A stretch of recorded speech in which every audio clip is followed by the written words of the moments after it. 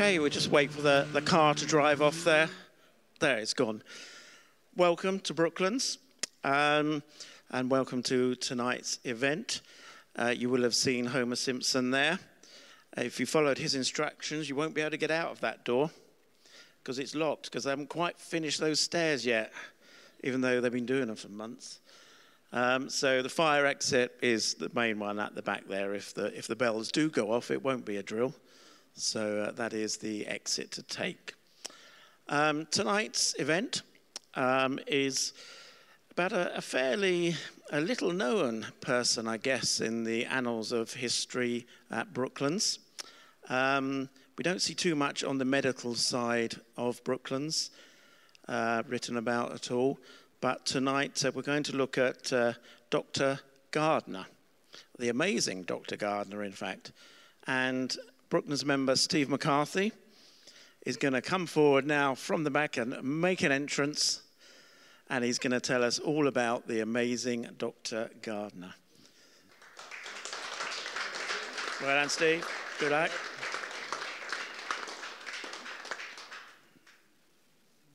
Can everybody hear me? Yeah, mic's on. Good, good. Right. So, yes, I'm just a local Weybridge person. I'll just give you a little bit of background as to why I'm here doing this. I have another talk which is called Brooklands Through the Ages, which is about 1,000 years worth of history leading up to this track and everything.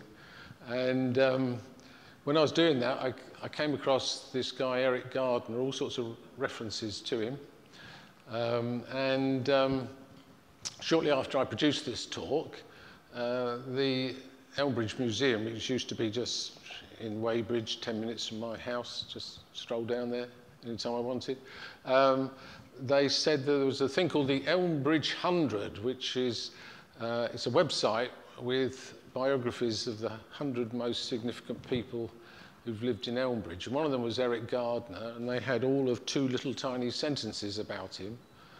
And they were asking for volunteers to write a biography. So I thought, well, I've come across this bloke a bit. So anyway, I wrote a biography, which is on there, and you can read it. And during my research of it, I also I came across on a genealogical site, Genie, somebody in Greece who claimed that I think it was his great-grandfather was Eric Gardner. And I left a message there, and some months went by, and suddenly I got an email from this Greek lady who was a granddaughter of Eric Gardner. And she then put me on to 2 other granddaughters of Eric Gardner who live in the UK, and they provided various things to me. In particular, for instance, that picture was the only known picture of the man anywhere, but I've got some pictures of him from these granddaughters. And also, I got a biography, which one of them had typed up, which was her father's biography about his father, Eric. So it just sort of turned into, I thought, oh, I could make a talk about this. So this is the 3rd time I've done it, but this is a special version for Brooklands members, because I was very grateful for Andrew Lewis from the museum.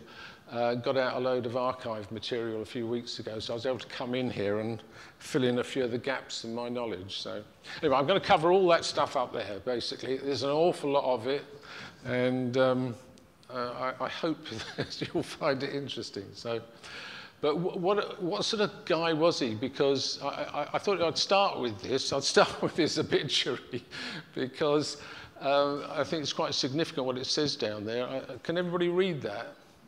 You can. Because, you know, he had a colour, it says. He had such an interest in things. It's, you know, and at the time, I mean, this is just one of the things he did, but in a 10-year period, he became an eminent forensic pathologist. which is not how he started his career at all, but that's how he finished it. So, he didn't come from around here. How he ended up in Weybridge is not very clear, but he was born in Hackney. He was brought up in Essex. The family regard Coggis Hall in Essex as where they all came from. He went to Cambridge. He studied medicine at Cambridge, and one of the things that his son wrote was that he was a prominent oarsman and stroked his first May boat. Well, I still haven't worked out exactly what stroking a May boat is, but I presume he was a pretty significant rower. And here's a picture of him when he was young. So, quite earnest-looking young chap, but of course nobody ever smiled in these. You know, it wasn't a done thing smiling in photographs or anything, was it? So there's a picture of him when he was doing his medical training, because after Cambridge University he went to the London Hospital, and he learnt a lot more about surgery and pathology in particular in terms of sort of specialisms. Although, of course, back in the day there was no such, there weren't surgical specialities as such. You know, there were, I mean, these days the medical profession is divided up into a whole series of sub-professions, if you like. And he got his first job, presumably after he qualified in 1904, and he worked at the Great Ormond Street Hospital. And there's a picture, and it's Eric by the fireplace, if you can, I think it's him there, so, and you can see all the little small cots for children. So, when he was 29 in 1906, he came to Weybridge, and I think almost certainly he came to Weybridge, A, because he was probably engaged to be married, and secondly because he probably decided he didn't want to work in a London hospital, and he joined a practice, in today's terminology, I refer to it just as a GP practice. He joined a practice of a doctor who was probably, say, 10 years off retirement and wanted a younger partner. You know. So he actually got married the next year, in 1907, and they had 3 children. So he had, the first son was John Soanes, born in 1908. The second son, called George, who was always known in the family as Pickles, and he was a pilot, and unfortunately he got injured at Alamein in North Africa, and his remains were buried in Bari in the heel of Italy. And then the third son was, in fact, it was James, always known as Jim, who ended up being an army major. And I haven't worked out if there's any connection, but he'd never, after the war, never lived in England, and he lived in Italy, and he married a Greek lady. And he used to run Procter & Gamble in Italy, apparently. So there's a lovely picture of the Eric and Dora's wedding, and it's just such a lovely picture.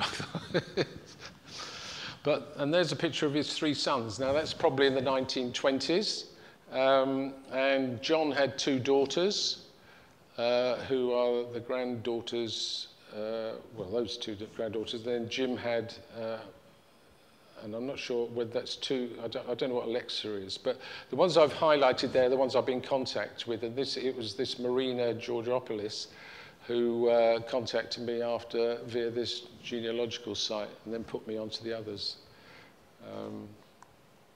So, anybody who knows Weybridge well, probably knows where they used to live. I'm not sure exactly when they moved into it, but Portmore House is the one on the right there. Oops, and I've gone on already, but that's Kirkchod's estate agents today. And of course that is one of the most historic houses in Weybridge. And he lived there, or the family lived there, right, probably only moved out after his wife eventually died in 1955. So now the incredible thing about this guy, and I'm just going to kind of, it's like unwrapping a Russian doll or something. I mean, he only arrived there in 1906. We'll save for a bit the Brooklands side of it, but within 3 years he was the mayor. I mean, you know, he was 32. But he was a councillor well before that. So as soon as he got here, somebody must have thought, he's an interesting bloke, we'll get him to stand as a councillor. And he was eventually chairman of the council, and he didn't retire as a councillor until 1919. And you can see on there, I mean, that's just an extract on there of, you know, some council notes and things when he was the chairman. And the thing he was almost certainly most well known about around here was that when he was the mayor in 1909, he was effectively the founder of Weybridge Museum, and as there's a bit of that's a bit off the website of, in fact, Elmbridge Museum, because that Weybridge Museum turned into Elmbridge Museum in 1991, and at the time, that's the council offices there. And if you know Weybridge well, that's NatWest Bank, and that's looking up Baker Street. So, and that's today, of course, is Lloyds Bank. But and the museum was just one room there, same as the library. I think was just one room in the council office. So he obviously wasn't very busy. You know, he was doctor. There's quite a few doctors, amazingly, in Weybridge. Even though it was a village, you have to think about it like this. It was just a village. It only had a few thousand residents. But anyway, he apparently in it says from 1907, that there'd always been 2 rowing clubs in Weybridge, and one of them had lain dormant for a bit. And the one rowing club was for what you might call the middle classes, and there's another one for the lower classes, which was the Weybridge Rowing Club. And they were looking to, you know, it says there for tradesmen and watermen. And they put out a plea to get some people who knew something about how to row properly. And he obviously put his hand up, and he was made a coach of their senior members' team. And they were very successful. And then he went on to be the captain of the club and eventually the president during this First World War. And that's a picture looking from the Thames Street where the Minnow used to be, is now, and that, looking towards Shepperton Lock. So as a medical person, he joined the practice of this Dr. Chappell. And much to my amazement, I only found out last year from an old directory that it's literally it was just in this place in Heathrow, literally almost across the road from where I live, actually. And obviously, like many things, when World War I came along, it disrupted many things like medical practices and things. And when he came back after World War I, he had to restart it. I think he took over the same practice and had to restart it. And then in 1922, him and maybe others in the practice hired Dr. Sam Beer. And anybody who's local as well might well know the name Sam Beer. And we'll come on to him in a bit. And then he decided eventually in 1936 to retire as a GP. And he was still then in a practice with Dr. Beer and another doctor called Whitehurst, who also we'll mention a bit later as well. So some of the things that his son wrote about him in his biography was the fact that he had all this, obviously, expertise from accidents at Brooklands in saving damaged limbs. And what you've got to think about is that how did he get involved with Brooklands? And it's not 100% clear, but it seems to me almost inevitably that you suddenly got this racetrack built in just on the edge of this village, and there was a number of doctors here. He was probably the youngest one, and at some stage pretty soon they realised there was quite a few injuries, and he was probably the one down in the cottage hospital, which we'll come on to, who was kind of up for dealing with these sort of casualties. And you've got to see the context is that he must have been seeing trauma injuries. I mean, that's what people call them these days. They wouldn't have called it trauma injuries then. But they're trauma injuries that today, a good percentage of them would go straight to St. George's Hospital in Tooting these days. They wouldn't even go to St. Peter's. And I say that because I used to be a governor for 9 years of Ashford and St. Peter's hospitals. And because there is nobody in Surrey does brain surgery. There's no neurosurgeons in Surrey. Anybody who's got any head injury, straight to St. George's. Anybody who's got injury to more than one limb, straight to St. George's these days. And that's because you've got a massive team of all specialities. And a couple of the crashes I'll talk about. I mean, these days, you'd have orthopedic surgeons, you'd have vascular surgeons, and you could have cosmetic surgeons working to repair damaged limbs, almost certainly. And what he started doing was just working in a hospital down the road, a cottage hospital, which didn't even have an operating theatre. And he was saving people. I mean, it's quite incredible, and it's difficult to kind of overdo that, how complicated it must have been. And one of his, when I was talking to one of his granddaughters, she remembers going into Portmore House as a young girl and saying, oh, grandfather, he had this big wooden operating table in the house. Now, I can't quite work that one out myself, but it's because I'm pretty certain he wasn't operating in the house. But and at that time, he would have been a pathologist, actually, so he was quite used to dissecting bodies. But anyway, that's what she told me. But his son also said, I mean, he wasn't just doing this, he was, a regular doctor anyway, and he was very well known as a gynecologist stroke obstetrician, and that he was very upset that once when he lost a baby, it was the first one he'd ever lost a baby in 30 years. Now, that would have been very, very unusual. And in 1913, in terms of what was happening at the cottage hospital, which at the time had about, well, it probably had less than 14 beds. As I say, it didn't have an operating room, but there were 5 doctors who were registered who worked out of the hospital, if you like, and then later on, we'll talk about, there was a new hospital built in 1927-28, and he was also, this is quite interesting, he was chairman of the sanitary committee. And I think this is actually not necessarily because he's a doctor, it was because he was a counsellor and he was maybe a natural.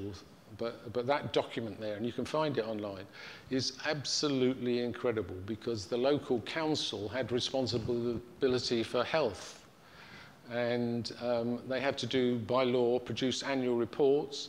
And there is so much amazing detail in these documents about what happened. I mean, it tells you how many births, how many illegitimate births. It tells you all about sanitary residents with unsanitary housing and all this kind of stuff.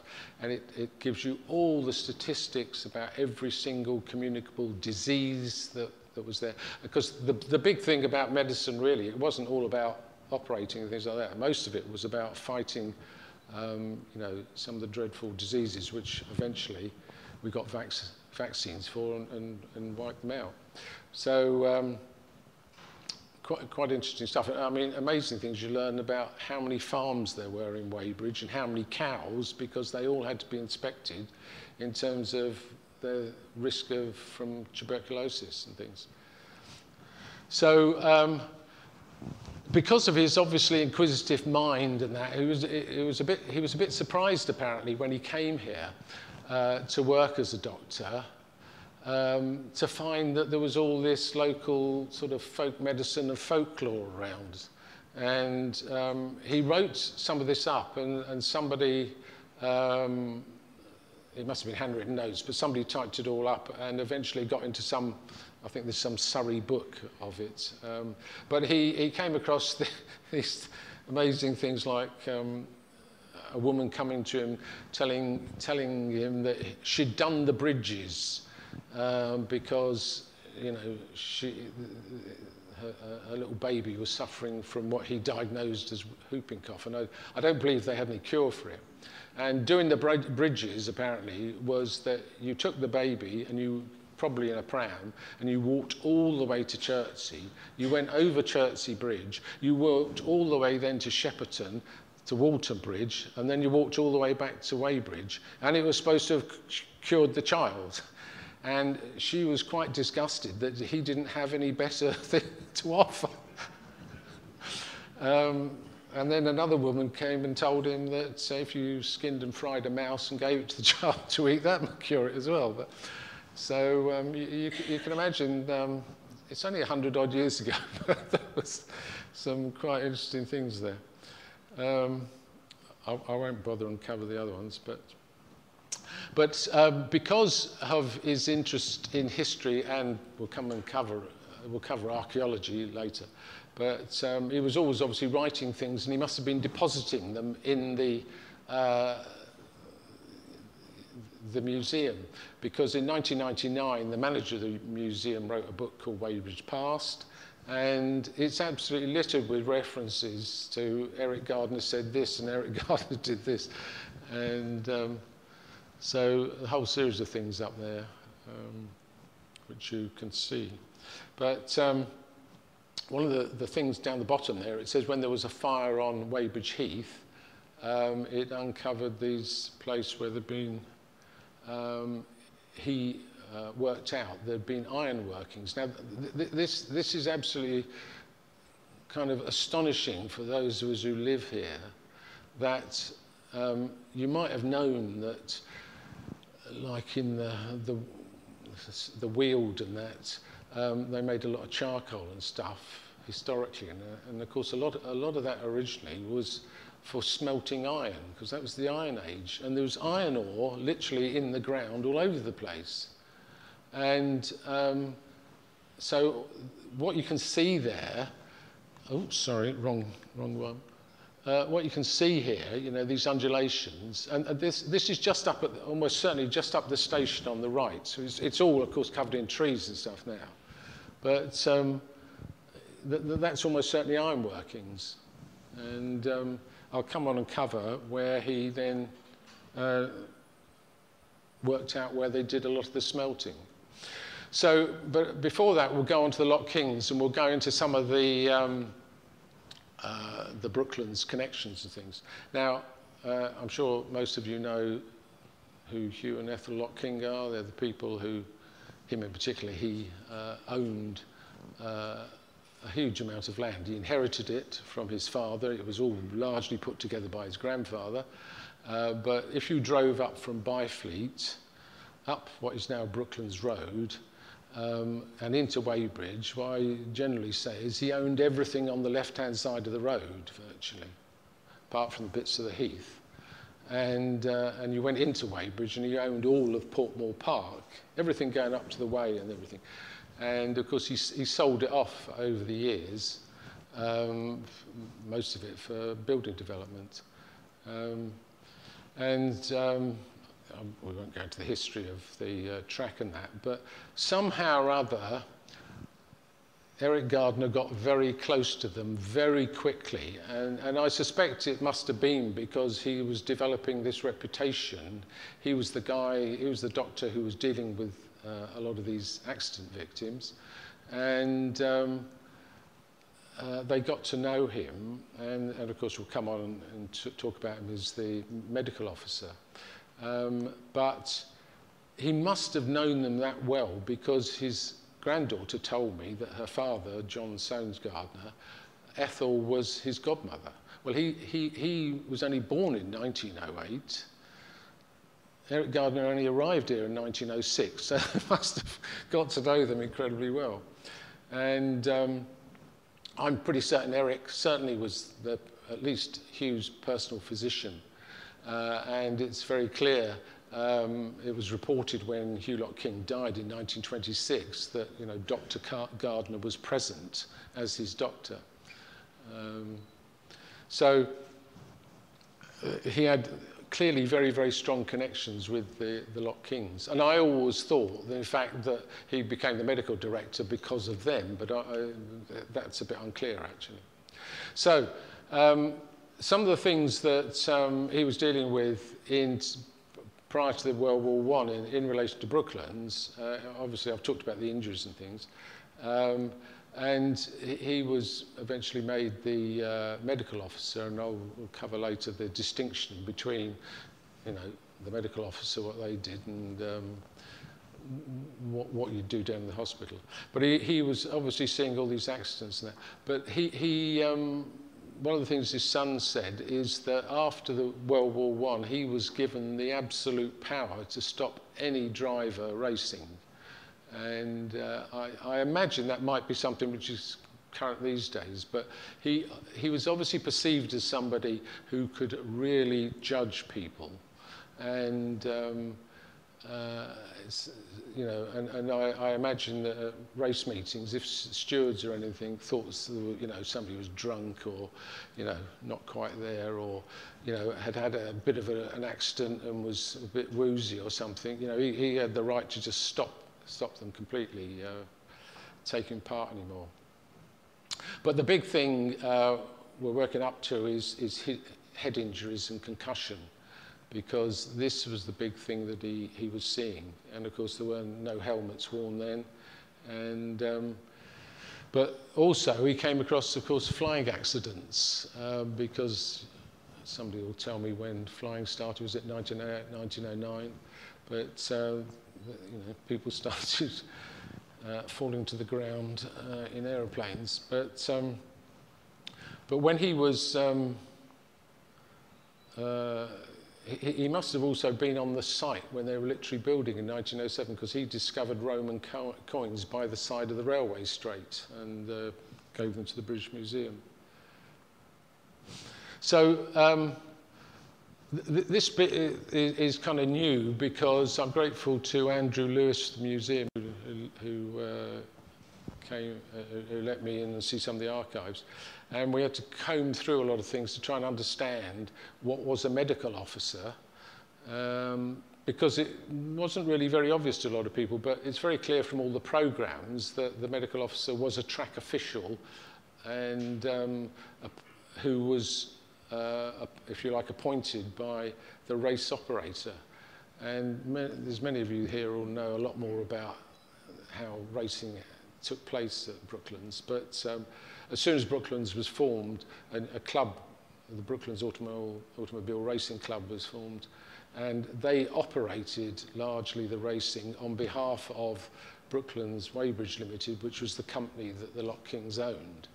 And obviously they got a lot of the proceeds, presumably, in terms of the entry money and all that. But there were other race operators as well, so there's a whole series of clubs. And when you look at all the programs, they all say who the medical officer was. So there's British Motorcycle Racing Club, the Cycle Car Club, which eventually became the Junior Car Club, and then there was a British Racing Drivers Club. And his name features as medical officer on all of them, basically. And I think the reality is that the medical officer was the person who had to be there and pass judgment on things. But of course, normally it wouldn't be the doctor who would then go on and treat people. But in his case, he was the doctor who was doing most of the treatment of the people, because they were just taken down to the Cottage Hospital. But there was, what we've discovered is that there were in fact a number of medical officers. First one we could find was in 1909, and then there was a guy who did it for 3 years, and then it was Gardner, and he did it until 1936, so he was by far the longest serving. And then eventually his colleague, when he did retire from general practice, he decided obviously not to be the medical officer here anymore. And his colleague in his practice took over, Dr. Whitehurst. But he personally was a member of, he's listed there as a member of the BARC, right from 1911, right through to the demise of the track. And with the Junior Car Club, he's listed as the chief medical officer, and I think the thinking was there that they operated a lot of long distance races, like 200-mile races. And he would have had, and we'll come on to it, but people like Sam Beer would come along on race days as well and help out. And one of the things I should say is that it wasn't just race days, it wasn't just Saturdays. There was people using the track during the week, because one of the whole things about Brooklands was it was about giving manufacturers and people a place to try out their machines and test them. And so there were plenty of people coming off motorbikes during the middle of the week, not just on race days. But the first thing you find out sort of written about were about flying accidents. So May 1912, Flight magazine reported about this accident of a Flanders F3 monoplane, where the pilot and the passenger were killed. And they reported that Dr. Gardner gave this medical report because there was an inquest held in Weybridge, and it was him who reported. And you can read up there, in fact, I'm not sure that bit was from, that might have been from a national newspaper, all that bit in red, but it must have been at some sort of event, or it must have been at the weekend, because there were 200 people, they reckon, there who saw the crash. And what was very significant about this, it's not connected to Gardner, but this is the very first air accident that was investigated. And it's the start of air accident investigations in the whole world. And that was all because 3 months before, the Royal Aero Club had set up this committee to look at things. So it became routine. And of course, as we all know, any aircraft crashes, there's an investigation these days. So that's the plane. It's quite an interesting looking plane, I thought, that, for 1912. And apparently those are pictures of the actual plane itself. And then the next year, in 1913, Flight wrote up another one, about another accident where the pilot was injured and his passenger was killed, and they were taken to Weybridge Hospital. And you might be able to read there that when they wrote this, the pilot was still in a critical condition in Weybridge. And what I thought was significant here in terms of the lead up to things is this thing here saying that the cause, Gardner said the cause of death was a fractured skull, and he was asked about whether, if they'd worn helmets, whether it would have prevented the injuries, and he basically said no, it wouldn't. So there again, this is just showing us that, you know, people would very often die because of head injuries, basically. So one of the things that we got out of the archive was, this is a September 1924 Brooklands Gazette, which I assume is the kind of magazine that Brooklands members got. Somebody might confirm that. Which mentions that 3 or 4 years before the war, a number of Auto Cycle Union officials, headed by Dr. Gardner, started investigating head injuries. And safeguarding them. And so that's the first kind of written reference there is to anything about what turned out to be helmets. And of course, the Auto Cycle Union was the national body responsible for all motorcycle racing, and still is today, I think. So most of these motorcycle riders at Brooklands, yeah, here's one, you know, and he's got his nice leather helmet here. And of course, it didn't really do anything at all if you came off the bike. And what Gardner realized is that, and this could only have been through actually seeing multiple instances of this, is that the rider coming off would follow a trajectory, which is a parabolic curve, basically, and would hit the track. And the worst thing that could possibly happen is, A, you could smash your head so badly, obviously it crushed the skull and things. But if that didn't happen, if there was in any way the head started moving at a different velocity than the body, that almost certainly meant the head would go back and break the neck. And that means total paralysis or death. And he had seen a lot of these motorcycle riders coming into his hospital with concussion from hitting the head, and they stayed in the cottage hospital for weeks and some of them months, and actually quite a lot of them recovered, as long as they didn't have literal physical injuries to the brain. And quite interestingly, we could only find that there was ever 3 motorcycle fatalities at Brooklands in all those years it operated. I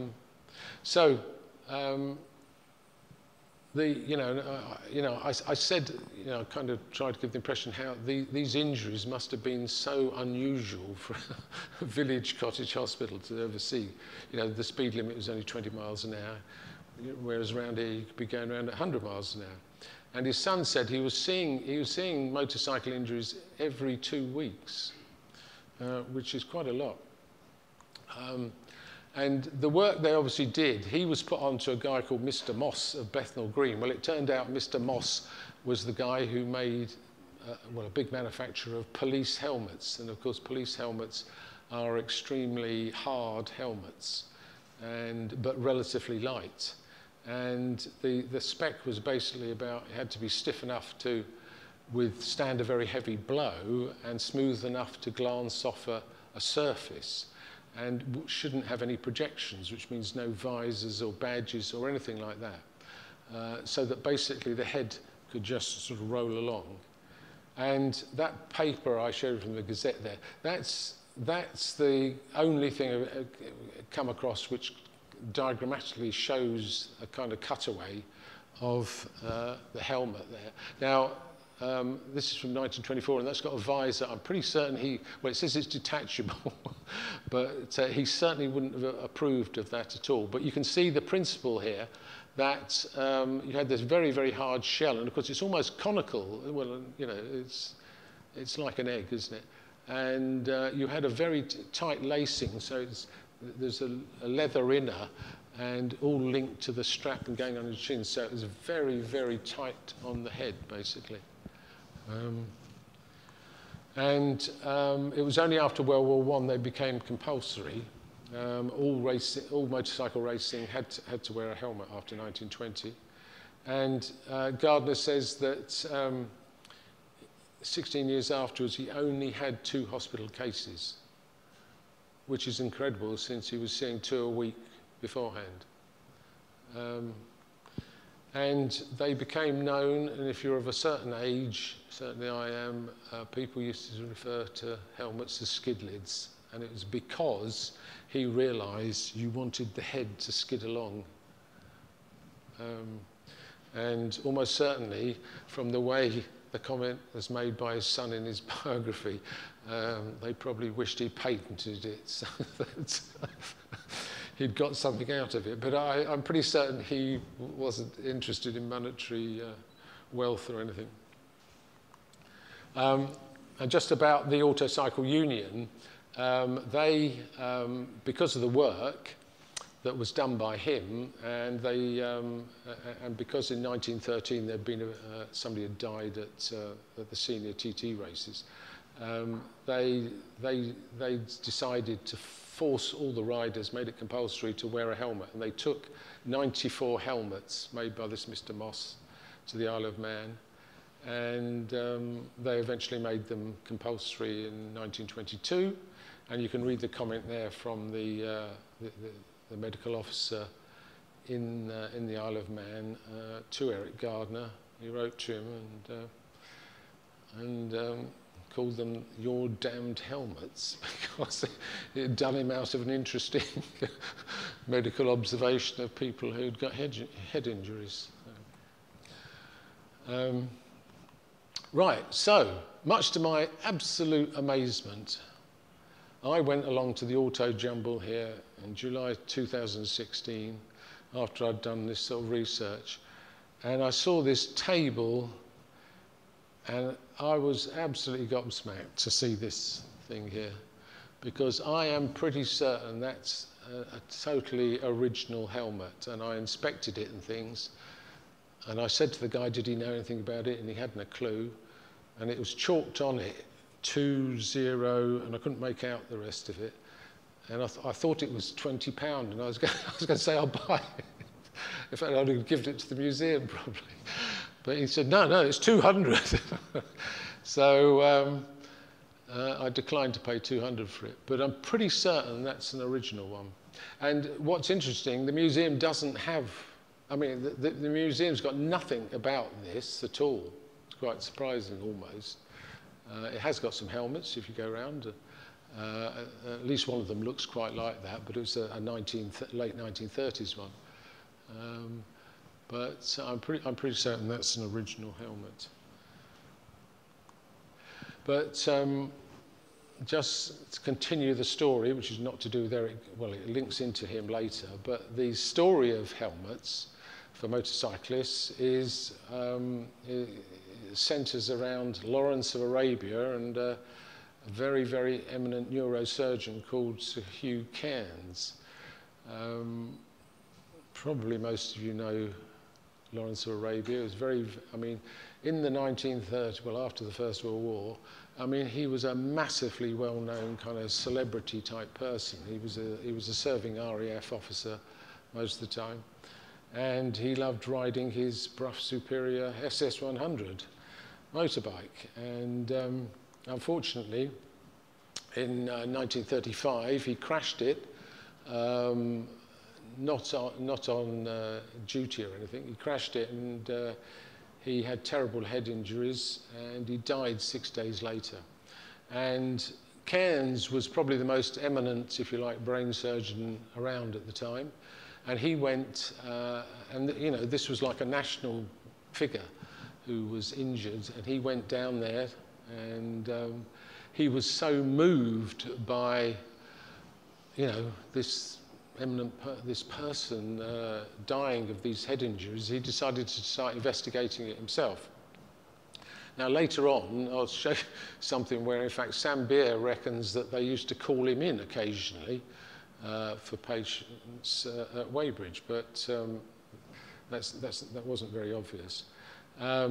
But he was an advisor to the government, and it was because of his research that the military introduced helmets in 1941 for anybody riding a motorbike. And apparently before then, in the first 2 years of the war, Second World War, over 2,000 riders died through head injury. Well, they died having accidents on motorcycles, and the vast majority with head injuries. It's astonishing. And of course, it took another 32 years till 1973 till they were made compulsory for all riders, which is quite incredible, really, when you think about it. And there's a lot of us here probably remember 1973 quite well. But and the final take on the whole thing was that in 1941, this Professor Cairns, he wrote this learned paper in the British Medical Journal, the BMJ. Which is called Head Injuries in Motorcyclists. And it was obviously a big article. And Eric Gardner decided to write a very long letter in response to it, and it's there and that.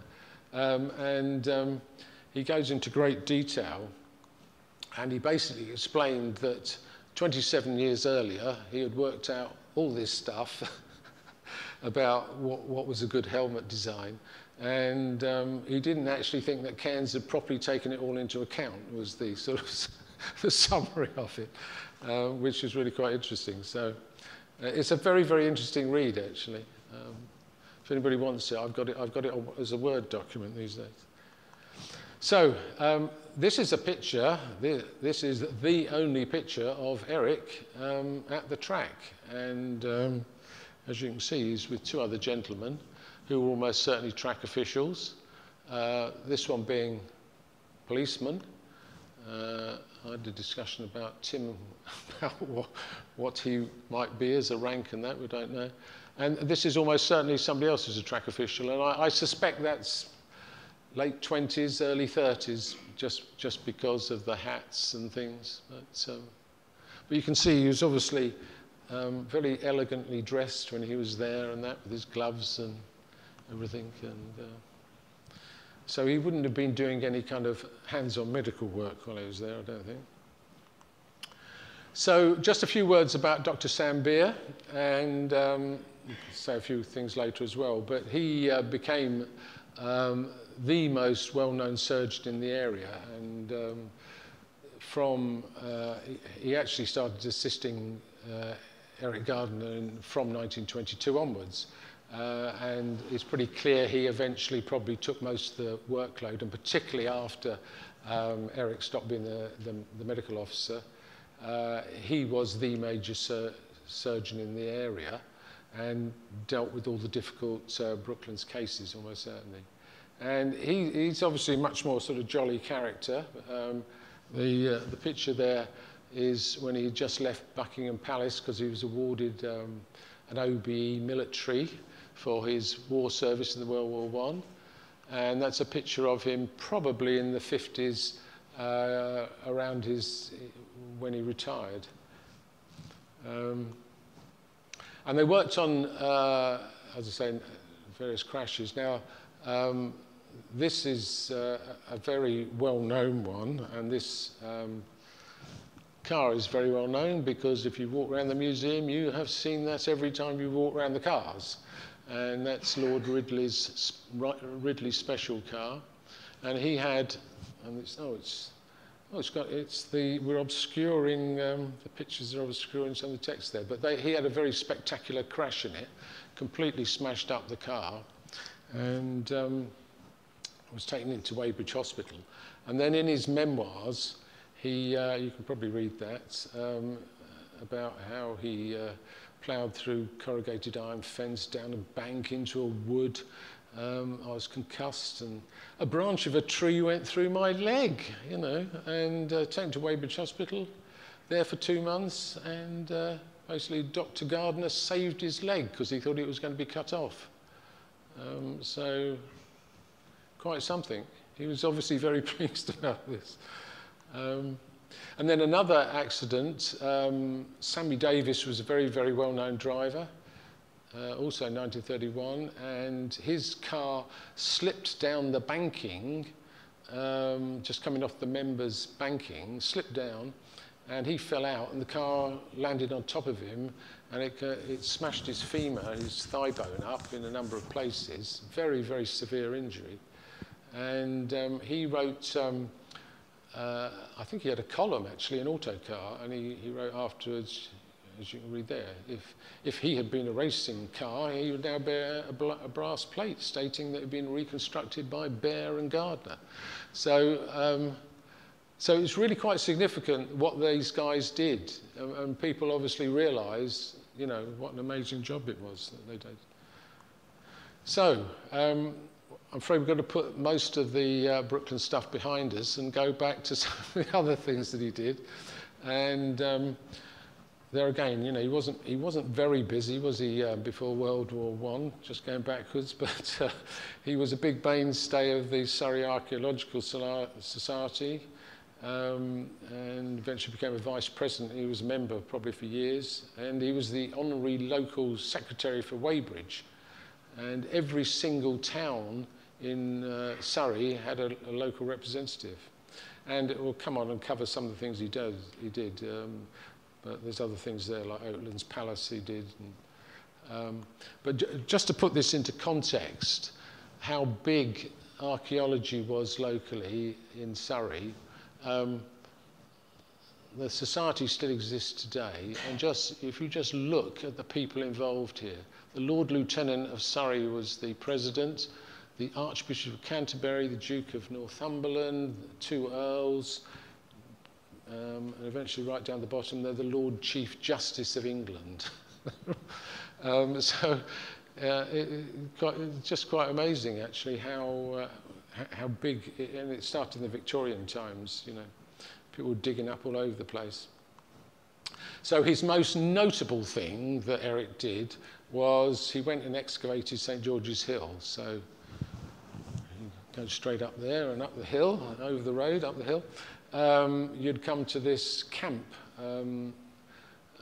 which was known about. And what you've got to understand is that up until 1911, anybody could walk on St George's Hill. It was privately owned by Mr. Edgerton, and you could just go, there's paths all over it, you go up there, and but eventually Edgerton sold it to, I think it's George Tarrant, who built all the first houses and set up the St George's Hill Golf Club, and etc., etc. So Eric went and did an excavation in 1910. He published a report in 1911. It got some publicity, in particular an article in The Spectator. So it's sort of, and it's almost certainly because there was, it wasn't 100% clear what the origins of the camp were. And that's a picture out of his report, and you can see the track. He just mentions the track there. And the camp's up here, and some of these are contours, but he also worked out that there were paths down from St George's Hill, because he worked out that there was iron ore on St George's Hill, and that was transported down to where it was smelted by some of the paths. Yes. It should say camp there, but it's hidden. This is an extract from the 1914 Ordnance Survey map, and probably why the interest was because the map there says it's a British camp occupied by Caesar before he crossed the Thames at Cowie Stakes, which of course is Cowie Sale by Walton Bridge today. And this is what people thought, and that's a massive area. Put that into context, there are 12 mansions today cover that area. And the only building at the time on St George's Hill was the Swiss Cottage Tea Room. And this was an incredibly well-known place because at weekends people would walk from Weybridge all over St George's Hill and go and have tea in the tea room. And they'd also look at the camp, presumably, while they were there. There were sort of ramparts and things. And apparently Elmbridge Council own a very tiny bit of it, but most of it is in the gardens of mansions up there. So he was also very well known for what he did at Chertsey as well. And what you see here that's a poster advertising a talk he gave to raise funds for building the new hospital, and called The Romance Tiles of Chertsey Abbey. And it was a lantern lecture, which quite significant in those days, you know, because he actually was able to show slides or pictures via what they called a lantern. And he obviously didn't really write this up as a paper or anything, because his son, this bottom bit here, is in reference, it's his son with somebody else in 1954 wrote it up based on his work. He also did other things. He wrote a paper about prehistoric and Saxon antiquities found around Weybridge, and on the right there is a load of pictures of stuff. They're all found around the bridge, the old Weybridge, basically, all those things. And he wrote other stuff, apparently. I don't know the detail or anything, but one of the significant things, and I put it in here as well because it's in the Brooklands estate, and he worked out that on this bit of the farm, Brooklands Farm, which is north of the racetrack, this is where smelting had gone. gone on. And what's significant there again is that there's a bit of land there and there's a 50-foot contour, and this bit of land clearly doesn't flood, and because of it being not like the museum here, which of course we all know does flood or has a tendency to. And he worked out that iron smelting had gone on this bit of land here, and it's the closest point to the river which doesn't flood. There's nowhere closer when you look at it. And he discovered this, of course, is the racetrack here, the Riverway going under there. And later on, years and years later, in fact, I think in the middle of the 1960s, people looked at it, and eventually a proper archaeological dig was done over 1970 and 1971. What at the time was the playground for a lot of the kids who lived in the Loch King estate. And so they dug it up, and you can see, of course, this is actually part of a working farm. That's harvesting a crop there. You can see the... but this was the fields that were cut off when the railway cut off these fields from the rest of the farm. And of course, oh, wrong one. I pressed the wrong button, Tim, so... Oh, well, that's it, I'm okay. Of course, today it's the sewage works, and that's why they had to rush to do an excavation, because Surrey County Council bought the site to put a new sewage works on. And so you can't go and see it anymore. So. And there's a whole report, massive detailed report about the things they found. And in particular, in medieval times, there was a large medieval house there, and that must have been one of the earliest settlements in the area. So let's come on to Eric and World War I, because he was quite busy in World War I. And of course, big things happened here at Brooklands in World War I. And he, probably almost certainly because of this thing that he was good at assessing people, and the RFC, the Royal Flying Corps, wanted to recruit and train an awful lot of new pilots, and he was involved in developing means for selecting and assessing, and this is from his son again, medical and psychological fitness and suitability of candidates. And he was also, though, at the same time, the medical officer for what was known as the Red Cross local committee, and there was what is known as the restoration at Weybridge. I've no idea where it was, but he was also medical officer for 2 auxiliary hospitals, which was Brooklands House 1 and Cairns Hill House. Of course, both of those owned by the Loch Kings, their own actual house at Brooklands House. And many of you will know that Ethel Loch King ran over 20 of these auxiliary hospitals in Surrey, and that's why she was made a dame after the war. And there again, of course, he knew her incredibly well. And, but he got eventually called up for service in 1917 to the Royal Army Medical Corps, and he went to Macedonia, where the British Army were aiding Serbs against Germany. And he was a lieutenant and got promoted eventually and mentioned in dispatches. And apparently he didn't come back after the war ended in 1918. He had to stay on, and he was involved with some ambulance train, presumably taking injured soldiers somewhere or other. In fact, Baku's quite a long way away, isn't it, when you think about it? But back to Brooklands here. I didn't know all the detail here, but basically Loch King just gave the War Department the whole of Brooklands, handed it over to them. They obviously had powers to take things over anyway. There were at least 4 flying schools in Brooklands. It was by far the largest centre for training pilots in the whole country.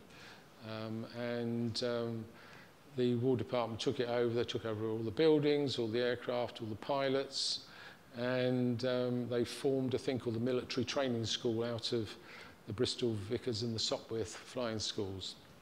And it was well recorded that there were very few deaths resulting well, over this period, basically, and almost certainly because of the quality of the training, and probably affected as well by the fact that you know, they'd screened the potential pilots in terms of their suitability. So I think, yes, no, that's right. So, right, so we're whipping to North Greece now. I hadn't a clue that the British Army was fighting in Greece in the First World War. You know, such a concentration on Belgium and France. But it was called the Salonika Campaign, and they were in northern Greece there. Thessalonica is the, you know, I think it's the second city in Greece. And where they were fighting was a place called Amphipolis, or whatever it is.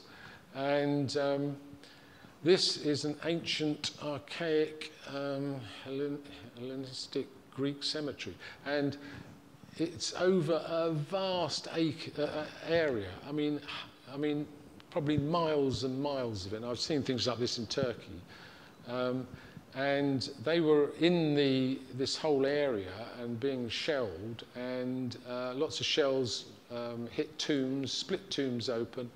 And the picture on there is some British soldiers holding up skulls that had got out of broken tombs. But when Eric was there, being the good archaeologist he was, he actually came across things, quite valuable objects. And instead, you can kind of reason why this happened. He thought, well, it's just crazy leaving this. We're in a war zone, you know. It's just this stuff littered around. I better take them away. And he eventually brought them home and gave them to the British Museum. And much to my amazement, when I was researching this, there was a mini Elgin Marbles thing came up in October 2014, because some people in Greece are demanding that the British Museum gave back all these things that he took. And down here, they had to issue a public letter about the situation, and they actually didn't think that the things he took were to do with, because it was currently then being excavated in a big way, and it has been over many years. And they were basically saying, these aren't appropriate things in relation to what you're currently doing. So that was quite interesting. And there's some pictures of the things he brought back. And you can read what they are. And you can go and see them in the British Museum, or they're there somewhere, anyway. Right, back to hospitals, medical things. So there's a picture of the Cottage Hospital in Weybridge, and that's a picture in 1912. The building's still there today. It's actually been extensively modified. It doesn't have this lovely canopied entrance off Balfour Road. And that's it there on the map. You can see it on the map there. And, you know, you could almost say that Eric almost worked on the job, because his house is about 50 yards away. So he'd just come out of his house, turn right, and go to the hospital. And when a new hospital was built, he had to turn left and walk about 150 yards to go to the new one. So he would have been a very well-known person in Weybridge, because it was quite significant where he lived. People would have seen him all the time. And probably in the hospital, they could go and send somebody to knock on his door and call him out when they needed to. So, I mean, Weybridge was growing. Lots more people living here. It became a very desirable place to live. Back in about 1860, there was only 1,600 people, I think, in Weybridge. I think by about 1907, there was about 6,000 people. And the old Cottage Hospital couldn't cope. So a decision was made in 1923 to find a site for a new hospital. A building committee was set up. In those days, things like this were all funded by public subscription. There was no health service. Local communities got themselves together, set up if you like, a charity these days, trustees and things, and started seeking funds. And Eric became the chairman of the building committee. That was the one that was responsible for trying to raise money and look for a site. And I don't want to go into all the details, but just you saw on the previous slide on that map, there was a site which was Vigo House. It was owned by Hugh Locke King, and in fact Eric had already had stuff from the auxiliary hospital at Brooklands House moved down there after requesting that of Locke King. So he went to talk to him about could they have the Vigo House site for a new hospital, and Hugh Locke King said you can have it for nothing. This is very interesting because even today, people know that the hospital site, most of you are local will probably know the hospital that was there that burnt down in 2017. Many people understand that the land, the site was gifted for a hospital. The reality is that when the NHS came into being, it took over all existing hospitals, and therefore the site is owned by the NHS actually. But so the building was completed in 1927. It was opened by Princess Beatrice, the last of Queen Victoria's daughters, and it was a huge event in Weybridge. And after it was opened, Eric was on the board of governors, and he was chairman of the contributory scheme right up until 1948. That was the scheme where a lot of people effectively insured themselves by making a weekly contribution so that if they needed hospital care, it would be paid for. And that's a picture of Vigo House at the time with a great big board there, please help. So that's 1927. And there's lots of pictures around of the opening of the hospital, and I put this one in purely because is that Eric Gardner? You know, he was a tall bloke, and you could see he held himself very well, much better than I do. He must have been there. He was such a significant person in terms of the building of the thing. But of course, the World and his wife was there that day. This is Princess Beatrice there, quite an old lady at the time, and. You know, I mean, I've got other pictures. I mean, it was a huge crowd. It must have been one of the biggest things that happened in Weybridge. That was a picture of it very early on. And how did it play a role? Well, I've obviously talked about the Cottage Hospital and people being taken down there. As Brooklands built up, and particularly in the 30s, and they actually started to have an ambulance. And the first one they got was a Ford Model T based one, which is that picture up there. And later on they got a Buick one, that picture down there. And so every race day, they had to have, the ambulance had to be on standby with a driver, and of course doctors had to be on call as well. So it's quite significant, and when you think this is kind of like every other weekend from April through to October, they had to be available, you know, racing up to the track. And you know, he took all these early cases, and I've said about Sam Beer assisting him as well very much. And there's a booklet about the history of the hospital, which said that these drivers were a bit difficult. They thought they were lords of creation. And in fact, Sam Beer also says that a lot of their mates came in and tried to interfere with the treatment they were having. And this, you know, it made a lot of difficulties. They weren't just typical patients, basically. But they had a very stern matron who sorted them out. So, and this is, I mentioned about Sam Beer and that. When he was retired, he retired in the late 50s. It was the 60th anniversary of Brooklands, and there was a magazine called Old Motor, and they did, the June edition was all basically about Brooklands, and they had this article about the track surgeon, which was based on an interview with him, and he told them all sorts of things. and he told them about his own motorbikes and cars, and he talked about some of the major accidents, and he talked about how he knew a lot of these big-time racers who were, you know, real kind of celebrities in those days, because he'd dealt with them and, you know, met them on the track, had them in the hospital, you know. So really quite interesting stuff.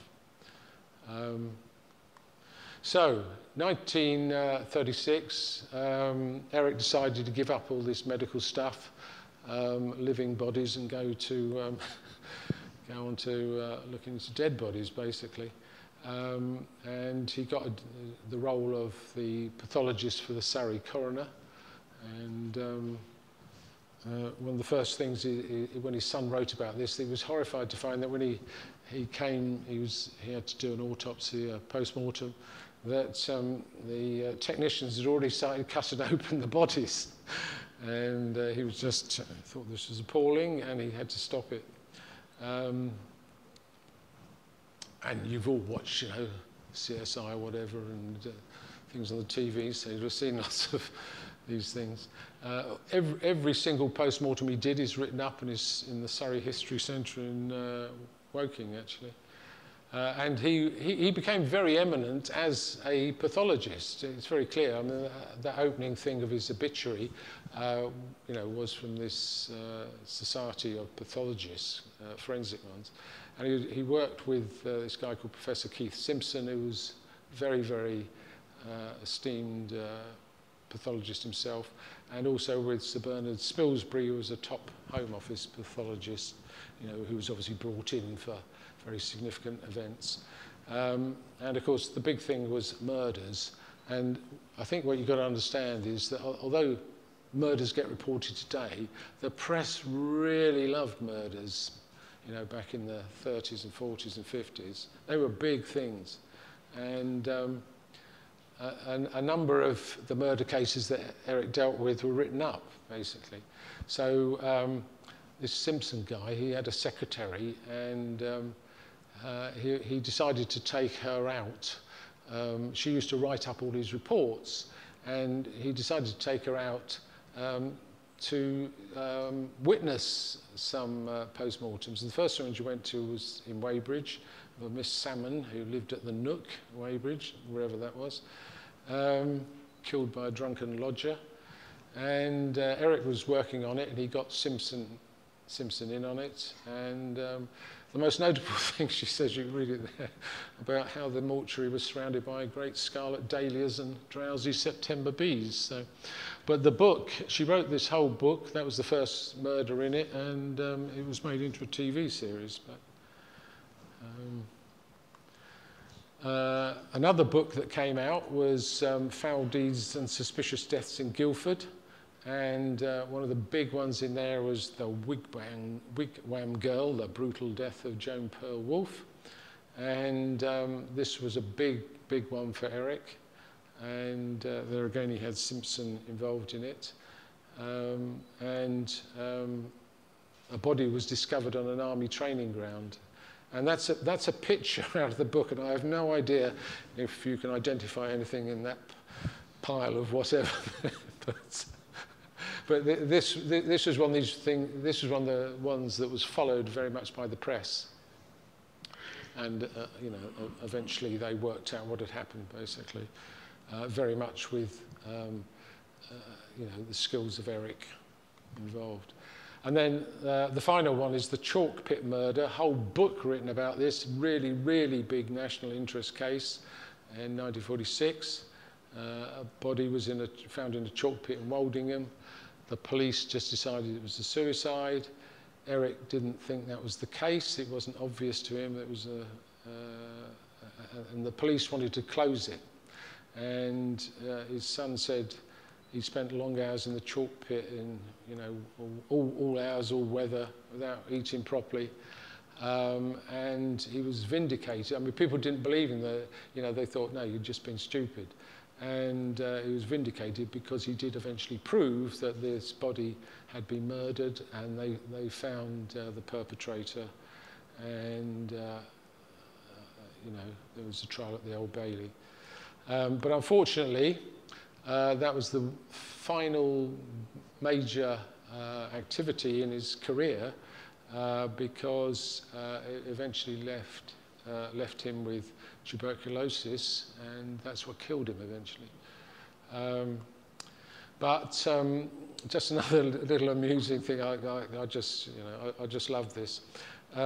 You can read what it says there. That's another letter to the British Medical Journal about dead bodies floating, and you can read what it says. But he'd obviously seen an awful lot of bodies recovered from the Thames and the Wey, and everybody told him that a woman after death floats face downward, but a man floats on his back. And in the letter there, it actually references ancient writing about it as well. But the very last thing about him is he was a map collector, and he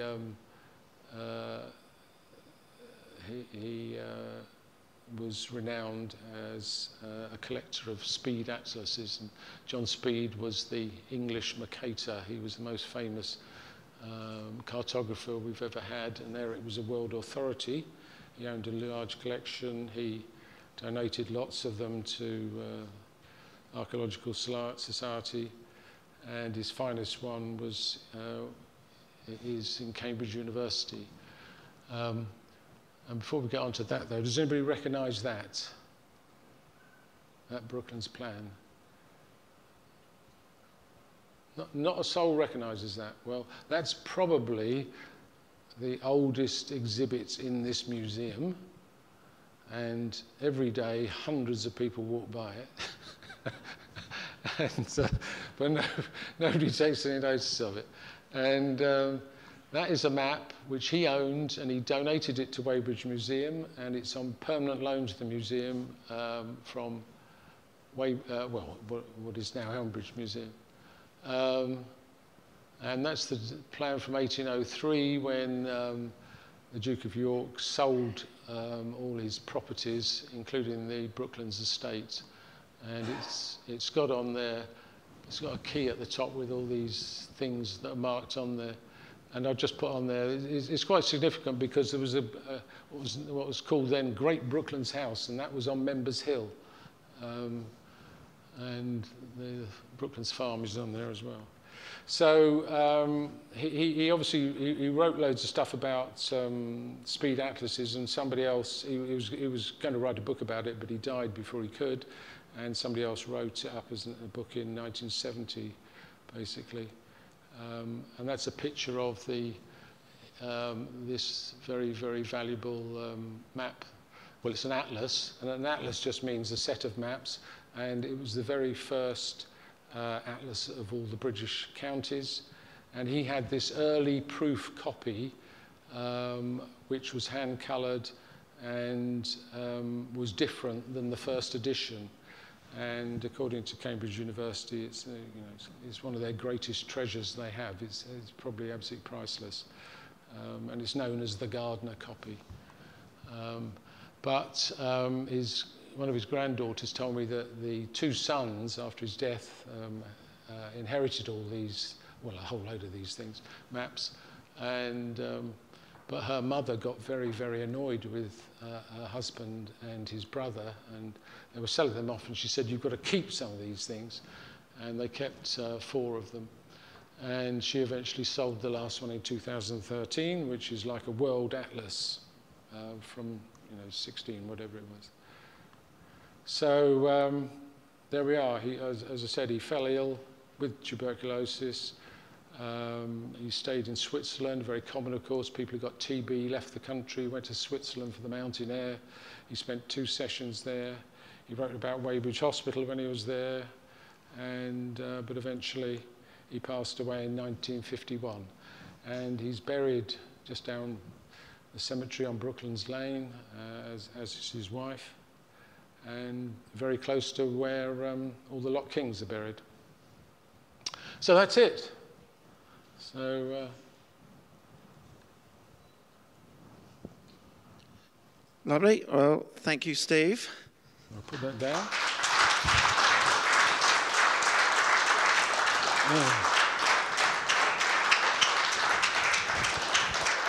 Thank you. Well, I'm sure we've learnt a lot about Dr. Garner there, and a lot about local history as well, that some of us may not have known. So certainly lots to think about there. Now, do we have any questions in the audience at all? Well, he's been quite extensive there, so he's covered quite a lot of stuff, I think. But if anyone else wants to know a little bit more, please wave your hand now, or we'll move straight on to the raffle. Or any corrections of anything, anything I've, people have got different views of things, but... Okay, yeah, we do have one there. Let's move over. Paul. Okay. The Elmbridge Museum used to be in the top of the library, didn't it? Yep. What's its status now?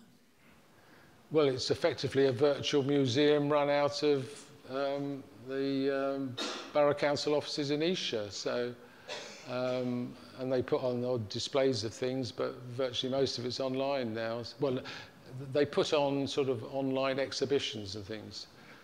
I mean, very recently they've done a whole thing about high streets in Elmbridge and lots of pictures of the high streets and things. But I remember there was the dugout logboat there and things like that. So they have artifacts. I would never have done this talk and my other talk if it hadn't been for the fact that I could just walk into the museum any day I liked, and they got things out which they just had in filing cabinets, which today they can't tell me they've got, because they've asked them for a complete list of everything to do with Eric Gardner, and given he was the honorary curator for the whole life of it till he died, and they can't find things that I read, and in fact some of the things I had copied. Yeah, it was a sad day when the museum moved out of there, I think. Yeah. Still, some of the stuff came here as well. And they got rid of, I mean, I'll tell you, I mean, just because of coming here, they used to, there's a big book about motorcycling in Brooklands, which name escapes me, and they used to have a copy of it, so I went to try and get it, and they reorganised the library about 2 or 3 years ago, and they got rid of a load of these old books. It used to be a reference book, and it's all gone. And it's worth 50 quid. Yeah. And they just, obviously, just got rid of it. Yeah, great shame. Okay, any more questions before we move along? So, have a good Easter, everyone, and thank you very much. And thank you very much to Steve McCarthy again for tonight's talk.